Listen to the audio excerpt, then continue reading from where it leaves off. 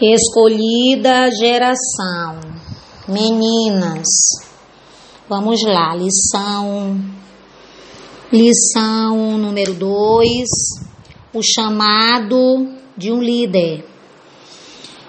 O texto do dia está lá em Josué, capítulo 1, versículo 9, que diz: Não tu mandei eu, esforça-te, tem bom ânimo, não pasme, nem te espantes, porque o Senhor teu Deus é contigo, por onde quer que andares.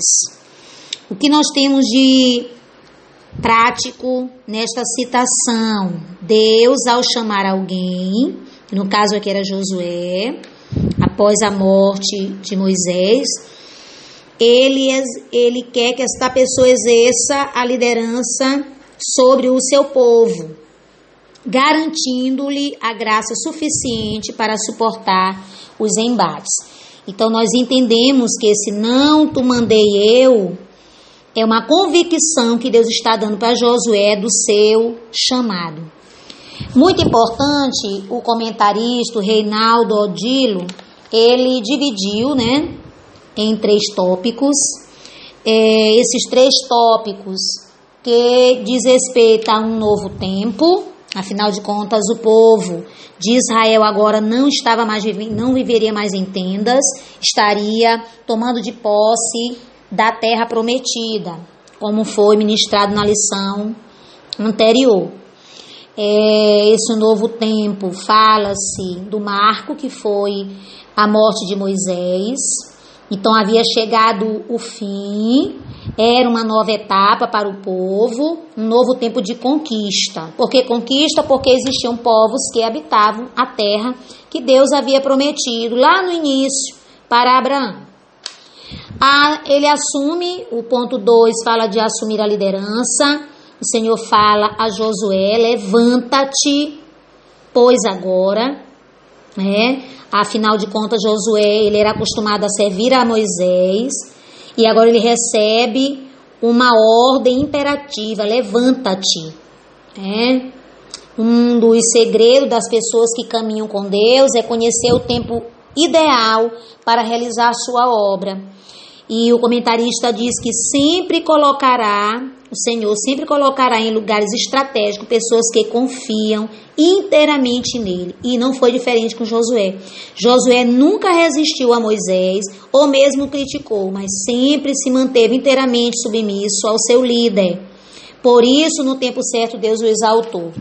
O que eu quero pontuar bem aqui, que é importantíssimo: a bênção de quem obedece às autoridades e a bênção daqueles que obedecem a Deus. Até porque as autoridades, diz as Escrituras, que elas são constituídas pelo nosso Senhor.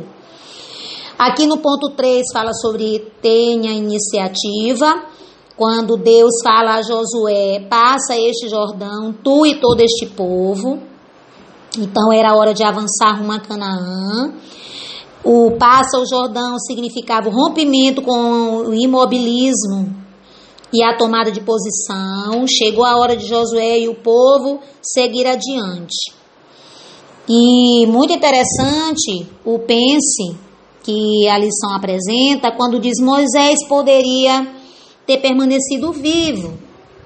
Poderia, mas o que nós percebemos que houve um tempo, e o tempo de Deus tinha chegado para Moisés. E o fruto, quando ele está maduro, ele é colhido, diz aqui o comentarista, simbolizando que o tempo de Deus tem que acontecer na vida do homem. E assim houve uma mudança de liderança de Moisés para Josué. O ponto 2, conselhos para a conquista, não despreze ninguém. Interessante que aqui ele faz um contraponto com a segunda geração de hebreus que alcançou a terra prometida. Você deve lembrar que daquela primeira geração de hebreus que saiu do Egito, apenas 2 permaneceram ou prevaleceram, que foi Josué e Calebe. E a segunda geração, a orientação de Deus foi que Josué atravessasse com todas as pessoas que ali estavam com ele. Ninguém ficaria para trás. Josué deveria conduzir todos, independentemente de qualquer contingência, à terra prometida aos patriarcas. Certamente, no meio do povo havia pessoas cobiçosas, como Acã, temerosas, negligentes, mas mesmo assim eles deviam possuir a terra da promessa. O que nós entendemos diante desse fato, que a vontade de Deus ela é soberana. Então Deus determinou que aquela segunda geração herdaria a terra. Pois ele nos conhece muito antes do nosso nascimento, diz assim o salmista, né? Quando substância ainda, sem forma alguma, Senhor, tu me conheceu, tu me gerou lá no ventre da minha mãe, como está lá no Salmo 139. E aí, não deixar ninguém ou não desprezar ninguém nesse ponto, o comentarista, ele fala da sarça que Moisés viu, né? Que foi o sinal de Deus para chamar a atenção de Moisés ali no deserto do Sinai. Ela queimava e não se consumia. Então representa aqui bem essa circunstância, né? A sarça, esse arbusto, ele não tem frutos, não produz frutos comestíveis, sua sombra não é grande, mas foi exatamente na sarça que Deus escolheu para se manifestar a Moisés. Então isso demonstra que muitas vezes aquelas pessoas, alguns de nós, não têm aquelas maiores das qualidades, mas Deus, pela sua infinita misericórdia, usa, né? Toma primazia e faz coisas que nós nem imaginamos através de pessoas que também não temos o devido esclarecimento, né, na hora, mas o que é interessante, Deus, ele traz a existência, né, o que ele quer, da maneira como quer. E isso fala muito da soberania do nosso Deus. Não se esqueça de Moisés. É muito importante, aqui o comentarista ele diz que como Deus tinha sido com Moisés, seria com Josué. Ele diz isso lá em Josué, capítulo 1, versículo 5. Fazer conforme toda a lei que meu servo Moisés te ordenou. Está lá no versículo 7, essa mesma referência. E o Senhor, porém, recomendou que o legado de Moisés não fosse esquecido. Muito interessante. Não esquecer de Moisés porque ele foi um homem notório. A Bíblia diz que ele foi o homem mais manso, né, que existiu sobre esta terra. Também com aquele povo, né, negligente, desobediente. Só Jesus mesmo, só o nosso Deus tremendo, poderoso, para dar graça para o seu servo Moisés, para conduzi-los diante de tanta adversidade, né? De tanta limitação que o povo tinha, duras serviços, como nós já estudamos em trimestres anteriores. Então Josué deveria conduzir esse povo com a memória viva das palavras ouvidas da boca de Moisés. E aqui diz: viva, pregue e medite nas escrituras. Foi a recomendação que Deus deu para Josué. 3 princípios importantes para o novo líder do povo hebreu: ser fiel, falar a respeito da lei e preparar-se. Por quê? Porque ele deveria, com toda certeza, entrar em combate, com estratégia para que esta terra fosse de fato conquistada. O povo de Deus deve cultivar a memória daqueles que deram grandes contribuições, aprendemos assim, né, para o reino do Senhor. O ponto 3, reconhecimento, compromisso e promessa. É o reconhecimento do chamado. Muito lindo como Deus chamou Josué, né? Deus anela que Josué tivesse convicção em relação ao seu chamado como líder. Tal convicção era necessária para prevenir eventuais crises existenciais. Por quê, irmãos? Porque no meio do chamado, com certeza vão ter embates, lutas, adversidades, e é muito importante nós termos essa direção, esse esclarecimento, essa convicção de fato e verdade que Deus nos chamou. Então, isso faz qualquer diferença na vida daquele que Deus chama para uma obra específica. E todos nós fomos chamados para sermos sal, para sermos luz, para fazermos diferença, sermos essa diferença no meio da nossa geração. Amém? Então, tal convicção era muito importante para a vida de Josué. Quando Deus manda, ele se responsabiliza. Eu coloquei até aqui, glórias a Deus.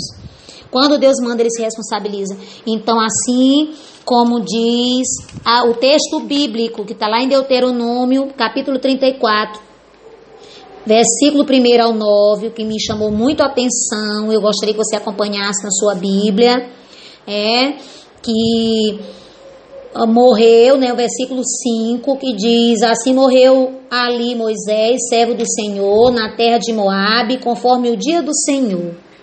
E aqui nos diz, lá no versículo 9, e eu botei aqui, que coisa linda, E Josué, filho de Num, foi cheio do espírito de sabedoria, porquanto Moisés tinha posto sobre ele as suas mãos. Moisés soube exatamente o momento de passar o legado, deixar o seu legado e passar o bastão para o seu sucessor, que foi Josué. Tinha posto sobre ele suas mãos. Que coisa maravilhosa isso aqui. Assim os filhos de Israel lhe deram ouvidos e fizeram como o Senhor ordenara a Moisés. Então, ele ter confirmado o chamado de Josué fez toda a diferença para que o povo obedecesse às ordenanças de Josué, mediante agora a sua liderança. Louvado seja o nome do Senhor para sempre. E aqui no ponto 2, do item 3, fala de Deus seu máximo.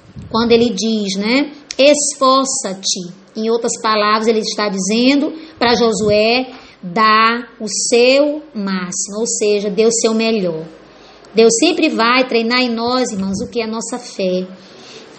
Deus sempre vai estar nos motivando a avançar sobre desafios maiores. Deus estava preparando Josué para desafios maiores. Então, o projeto de Deus é sempre bem maior do que imaginamos, mas Ele nos capacita para toda boa obra. E Ele encerra falando das promessas, o que Deus prometeu a Josué, este novo líder, o chamado de um líder. Ele prometeu prosperidade, está lá em Josué, capítulo 1, versículo 3, pois o Senhor disse: todo lugar que pisar a planta do vosso pé, vou-lo tenho dado, como eu disse a Moisés. Então ele seria próspero. A segunda promessa, a derrota dos inimigos, quando ele diz lá no versículo 5, parte A: ninguém se susterá diante de ti todos os dias da tua vida. Louvado seja o nome do Senhor. Que coisa linda essa promessa. A derrota dos inimigos, todos aqueles que ele confrontaria, ele teria vitória. Louvado seja Deus. E a presença de Deus, irmãos? Que coisa linda, que pode nos faltar tudo, como diz o hino que eu amo, menos a presença de Deus. Não te deixarei, nem te desampararei. Louvado seja o nome do Senhor. Assim o Senhor garantiu a Josué que ele teria uma jornada longa, que não seria tranquila, até porque tinha muitos inimigos e ele ia ter que lutar muito.